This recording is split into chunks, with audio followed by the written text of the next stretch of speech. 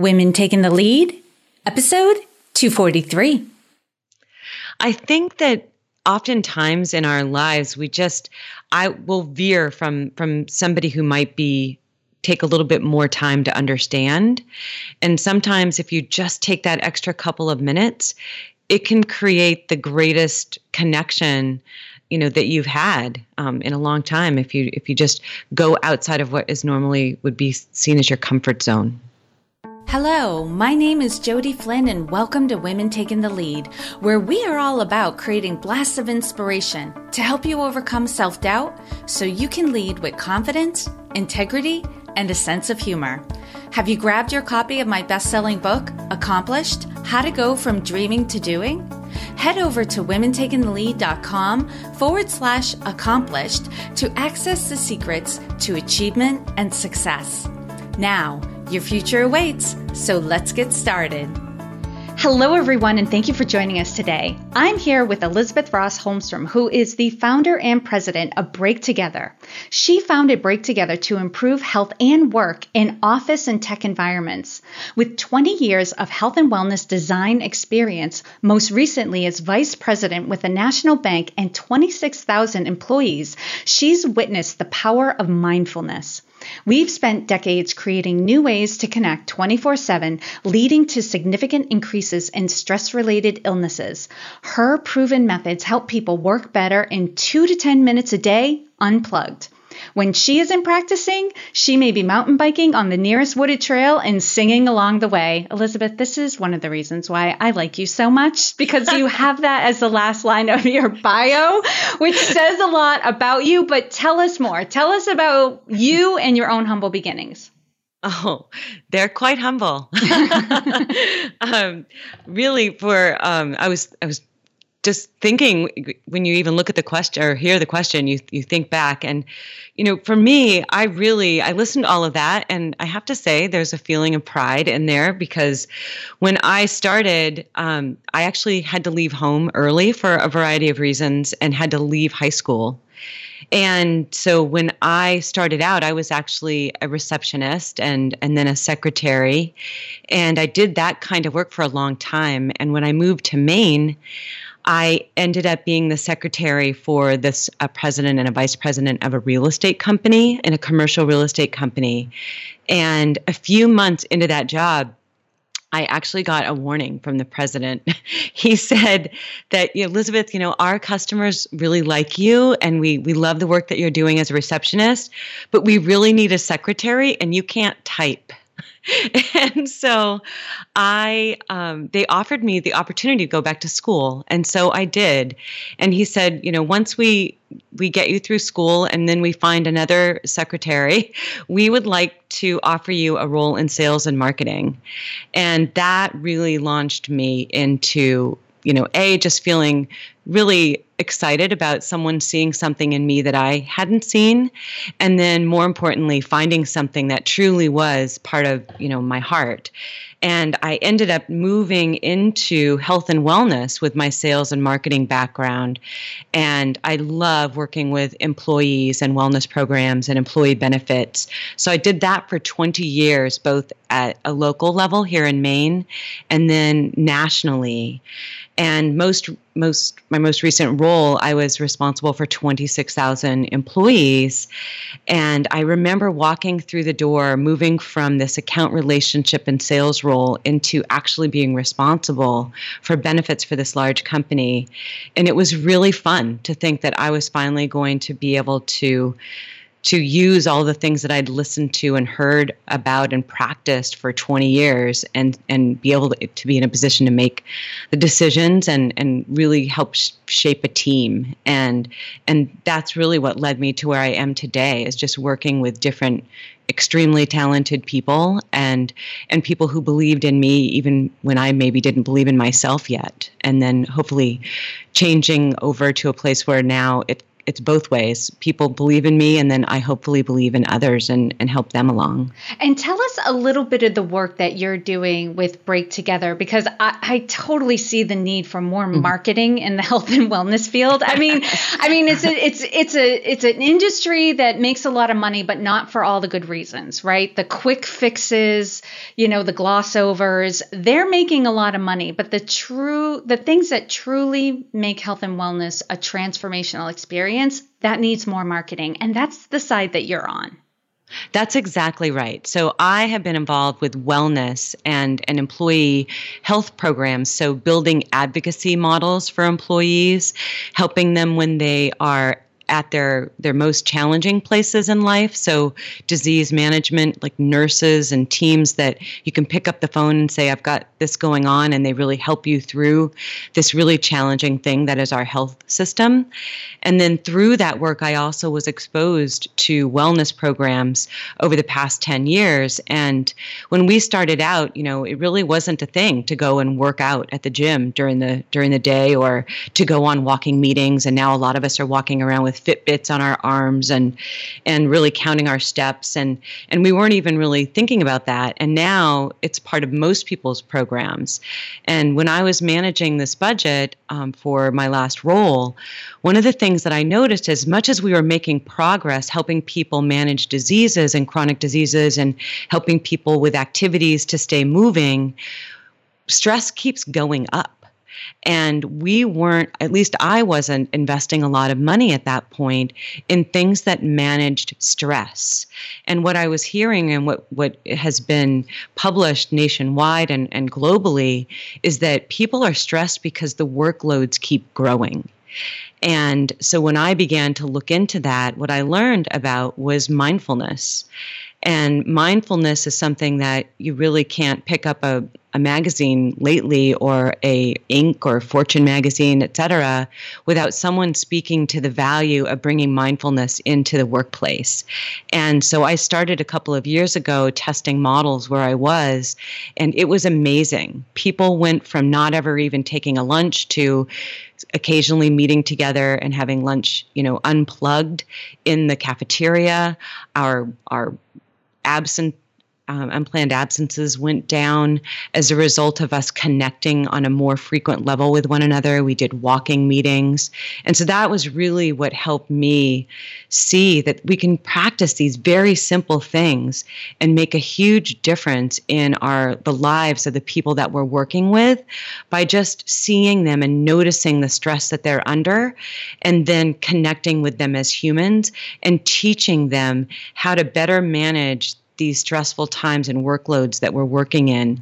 And I think it just gets more challenging all the time because of devices and all the ways we're expected to connect. We haven't spent a lot of time teaching people how to disconnect. And that's really what keeps me so excited and doing this work every single day. It's fantastic. I love the work that you're doing, and you're jazzed about it. And we did our first meeting together was a walk around Back Cove over the summer. Yes. It was a beautiful day, and we got so much accomplished in that meeting. Like, we were just chatting the whole time, and I walked away with to-dos, following up with different people. So it was as productive, if not more productive, I think, than sitting down for a cup of coffee, which there is nothing wrong with that. I enjoy a good cup of coffee, but especially when the weather's nice, you're meeting somebody for the first time, what better way than to be moving while you're doing it? And Elizabeth, I wanted to start you off at the low point, I guess, is where I'm just going to bluntly bring you to. Now that we've talked about all this amazing work that you're doing and how you've come so far from being a secretary to a vice president to now taking your mission and the work that you're doing out into the larger world, I'd like you to bring us back to a time in your life when you were playing small. And that refers back to the Marianne Williamson quote I play at the end of every episode. Share with us the story of your playing small moment and the lessons you've learned. About probably several years ago, now, maybe 8 or 9 years ago, I was moved. Some of the leaders that I worked with had seen work that I was doing here on a local level, and said, we've got this new program that's based in New York, and you're going to be working with this very high-profile private equity firm, and they gave me the opportunity and promoted me to manage this new program. And this program was leading 70 different work groups to provide a specialized customer service and an advocacy program and a specialized product for this large insurance company for a client. And so I was responsible for the client relationship, which was something I was pretty used to all along, as well as helping describe that product internally to the organization. And the reason I go into that detail is that what happened is that to try and keep everybody on the same page, I had to have this monthly call with all of these different players to talk to them about what was going on with this new product and how we were doing with implementation and things like that. And every time we were on this call, the person, my direct counterpart at this large private equity firm, would be on the call. And this person was a really challenging individual sometimes. And one day, this person ended up just berating some of the people on my team about something that hadn't even been substantiated. So we're on a call with 70 people. I've got my little account manager hat on. Like I've got to, I'm responsible for this relationship. I'm responsible for inside the company. And I truly felt myself sinking into the ground, like as she started yelling at some folks that were on my team. And so we had to end the call. I had to be professional and just lead her away from the discussion that she was having to say, I think we need to stop this conversation on this group call, and I'm going to talk to you, afterward. And I literally just left my office, and I had to take a walk around the block, and I felt like my head was going to pop. And I was so afraid to confront her because I had to tell her that that's not okay, like to bring something like that up. And I was worried that she was going to say, hey, we're the client. We want her off the account because of this. And what happened is I confronted and I called and I said, we need to respect one another. And we are doing, this work on this side and you're doing that work on that side. And we have a really strong partnership that we built together. And it's really challenging. We have to have this sort of level of operating agreement together so that we don't strip each other down. And from then on, it turned out to be the best working relationship I ever had because I stood up. And then I became, the true manager of that entire program, which was what I was supposed to be doing. Mm-hmm. And can you imagine if you remained the person who was cringing on the other end of the phone with your head about to pop, having to go for a walk? Like imagine, because sometimes this is what happens is other people go through that, but they can't have the conversation that they want to have, right? They placate, they, diminish, what they wanted to say, they water it down, they make light of it, that sort of thing. What had you get the courage to say what you needed to say to her? I think sometimes it's just about how many times you've done that. And I think for me, I'd had instincts in the past and let them go. And I knew that this was a moment where I needed to be working at the level that I wanted to be working at and not playing that lower role, like not saying, okay, this is the client and everything the client does is gold and you're just going to do whatever it is that they need. And that was never what was actually taught to me. That was just some weird thing that I had in my head that I had to do whatever it took to please the client, when in actuality, two human beings coming to each other respectfully creates a better client relationship. And so I knew it somewhere. I just hadn't had the courage before. And sometimes that's what it takes. Like when we think about like as bad as what we need to do is, the alternative feels far worse. Yeah. At that point, it was I just could not do it again.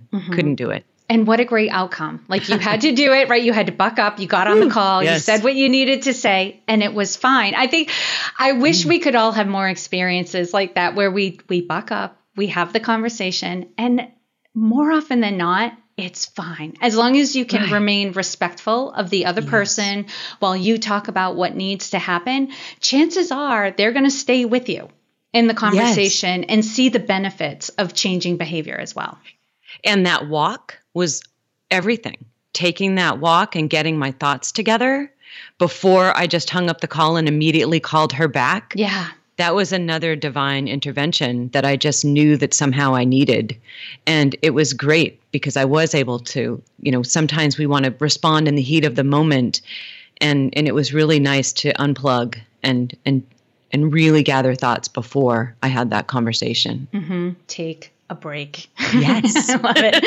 And Elizabeth, what I want everyone to get is there is no one way to lead. So I ask all my guests this question. I want there to be a plethora of answers on this one. How would you describe your leadership style?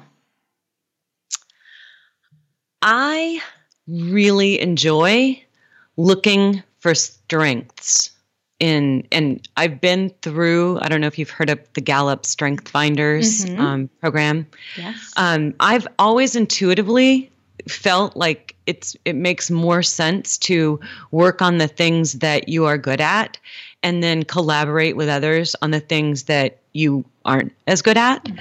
And so that is something that I've really tried to use for a long time in my leadership style. And that is finding out what people on my team or the people that I'm working with are good at, and then using that, like building that map of the things that we need. And when we need something done, we don't just go to a position title to get it done. We go to the person who has a strength in that thing. And it also helps you build your teams. So when I had vacancies in a team and I was looking for somebody new, it really helped me to define a gap that we needed to fill in terms of experience and of skill sets. And I feel like that's been valuable as well. Yeah. And I can imagine when you're on the lookout for what people's strengths are and you point them out to people, they feel appreciated and seen. Completely. I think that people they're waiting to be seen. And I'm reading a book right now, the Power of Moments. It's the newest book by Dan and Chip Heath. And part of this piece that I'm reading right now in the book is about the power of moments and about the power of people wanting to be seen. And the thing that they remember the most, even 5 and 10 years later, people remember just somebody singling them out for something they witnessed that they were doing that was right. And having the courage to or the wherewithal to say it in that moment. I love it. Zola is the wedding company that will do anything for love. Zola is reinventing the wedding planning and registry experience to make the happiest moment in our couples' lives even happier. It's free, easy to use, and fun. You can personalize your registry with photos and notes about why you're coveting certain gifts. And their group gifting feature lets multiple guests contribute to big-ticket gifts. The top-rated Zola app for iPhone, iPad, and Apple Watch allows couples to manage their registries on the go. You also get price matching and free shipping every day. Join over 300,000 couples who have used Zola. To sign up with Zola and receive a $50 credit towards your own registry, go to zola.com/lead. That's Zola, Z as in zebra, OLA.com/lead to get your $50 credit towards your own registry. And Elizabeth, what is one thing you're working on right now that you're really excited about and want to share with us? Well, I am working on updating my website, and I'm very excited about that. I've been doing this work now for a year, and like anything, you have one vision when you go into it, and then when you start collaborating and doing it with others and seeing what works and what doesn't, now I have, a clearer product and a clearer path to describe. And so I'm very excited about putting that into words so that people can better understand the kind of things that we're doing and offering. And it feels wonderful to see it all come together and know that it was a village that created it. And we're both crossing our fingers that it is live for everyone to look at the day this episode goes live, so they can see your schmancy new website. That's exciting. It is fun. And on the flip side of things, Elizabeth, what would you say is the biggest leadership or business challenge you're faced with right now? And we'll see if there's an opportunity for coaching. Oh, my biggest challenge is prioritizing my to-do list. I've got, especially when you're somewhat of a solopreneur, I have a lot of consultants that I work with, but just really making myself at the end of the day and at the very beginning of the day, look at the things that I absolutely need to focus on first and do them and not get sucked into, other things coming at me as I first start, logging into the world. Okay. So tell me about your routine. So it sounds to me like you do have a bit of a process where you're making a list and looking at it. Tell me about that.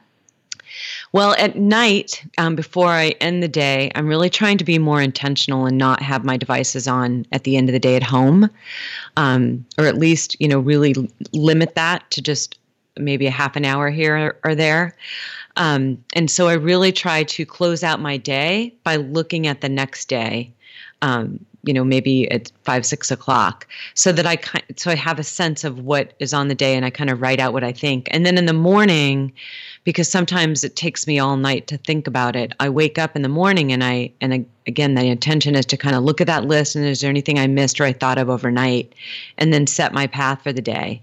And what I find that happens with that best intention is that I will wake up and I will see something that somebody, sent me via email and are asking about, or a volunteer project that I'm working on that, really could be done in a week, but I know it's a quick hit and I'll go after it, but it wastes an hour. Like that kind of thing is what I'm doing. Okay. So what is appealing to you with these other things that are, hitting your inbox or, your list that takes your attention away from the things that are high priority for you and your business?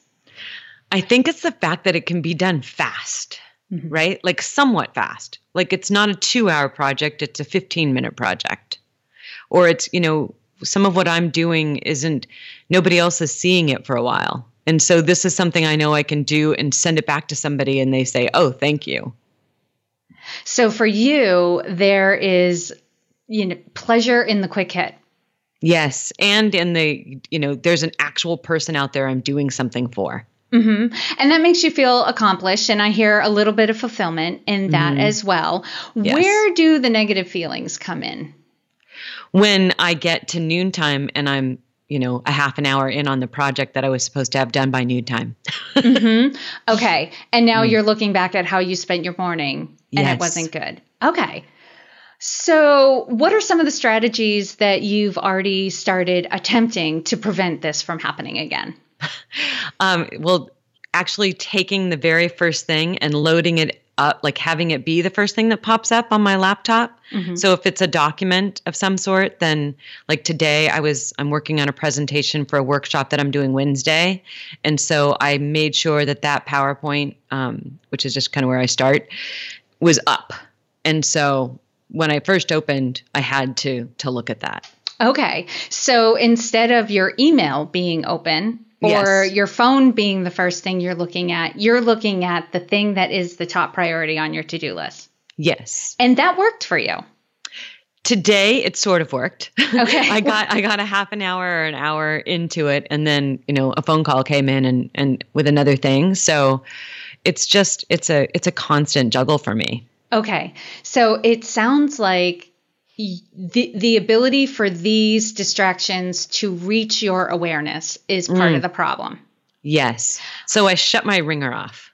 Okay. So That's great. So this is progression. And everyone listening, I really want you to get this. Like sometimes there isn't a quick solution to what we're facing because we don't realize all the variables that are at play causing the problem. So you have to, come up with a strategy. You put it into play. Sometimes it works, sometimes it doesn't. But you realize what didn't work. And so you tweak the plan, and then you tweak the plan, and then you tweak the plan. And it sounds like this plan has been tweaked a couple of times and you're getting closer and closer. It is. I actually, I did work on that, the very first thing, and I hardly have any, I just have a couple of rereads to do, which I needed to do anyway. So it's definitely working. It's about consistency at this point. Right. So now you just have to, and do you have, I should ask, have accountability partners been working for you overall? Or how would you say they've been working for you? Yes, I have I work in a co-working space, Cloudport here in Portland, and I have an excellent accountability partner. We get together every 2 weeks and we talk about like because you can get working on your client work, and then we all have our personal lives that we need to work on. And oftentimes for a business owner, moving your own business ahead or doing things that will help your business in the future, and your clients, therefore, in the future, because you're looking ahead at what's coming. Sometimes that gets pushed off because it isn't immediate. And so I sit down with this accountability partner for 1 hour each 2 weeks, and a half an hour we spend on my stuff and a half an hour on his stuff. And it's been really powerful because you can't push anything out longer than 2 weeks because you have to have it done in order to report in.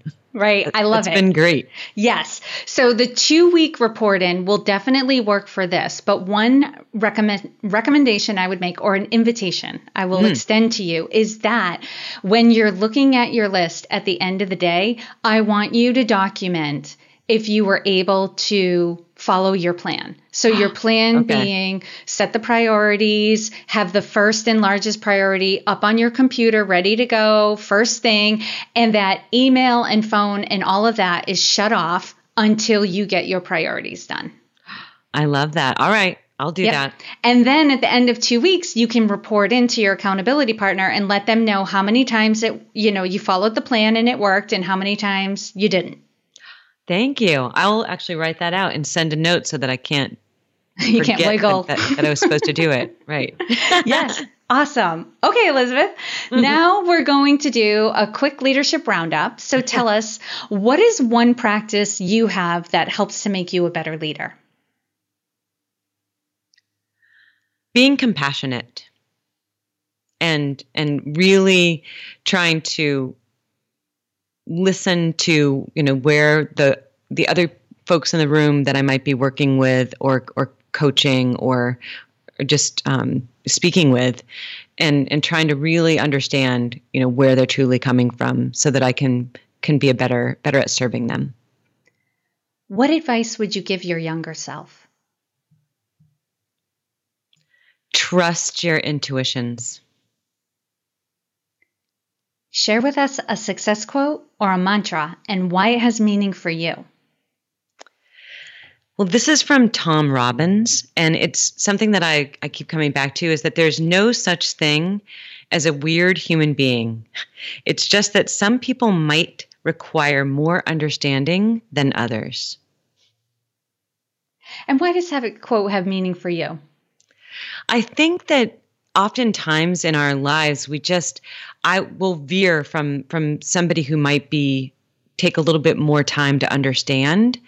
And sometimes if you just take that extra couple of minutes, it can create the greatest connection, that you've had in a long time. If you just go outside of what is normally would be seen as your comfort zone. Love it. And lastly, Elizabeth, what is the best way for this community to connect with you and see what you're up to? Well, you can always email me at elizabeth@breaktogether.net. I have the website, which is breaktogether.net, which is up now, but there'll be improvements coming. And then I also do have a podcast called The Art of the Break.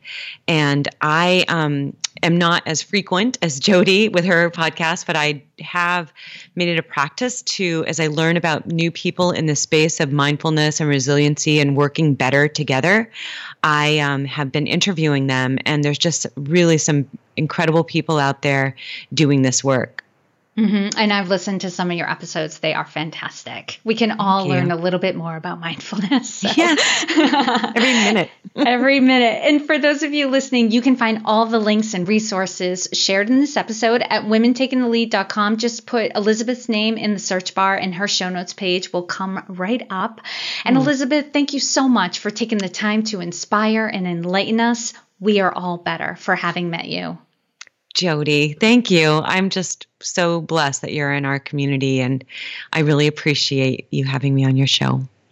All right, if you have found yourself spinning your wheels and not getting results, it's likely because you've not cultivated the mindset and level of awareness that will take you there.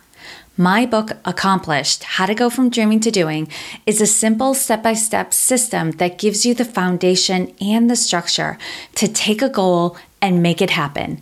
Go to womentakingthelead.com/accomplish to get your copy so you can start easily achieving the results you want to have. Thank you all for joining me on Women Taking the Lead. And to strengthen you on your own leadership journey, I'd like to send you off with a quote from Marianne Williamson, so here goes. Our deepest fear is not that we are inadequate. Our deepest fear is that we are powerful beyond measure. It is our light, not our darkness, that most frightens us. We ask ourselves, who am I to be brilliant, gorgeous, talented, fabulous? Actually, who are you not to be? You are a child of God. Your playing small does not serve the world. There is nothing enlightened about shrinking so that other people won't feel insecure around you. We are all meant to shine as children do. We were born to make manifest the glory of God that is within us. It's not just in some of us, it's in everyone. And as we let our own light shine, we unconsciously give other people permission to do the same. As we are liberated from our own fear, our presence automatically liberates others. Again, thank you for joining me, and here's to your success.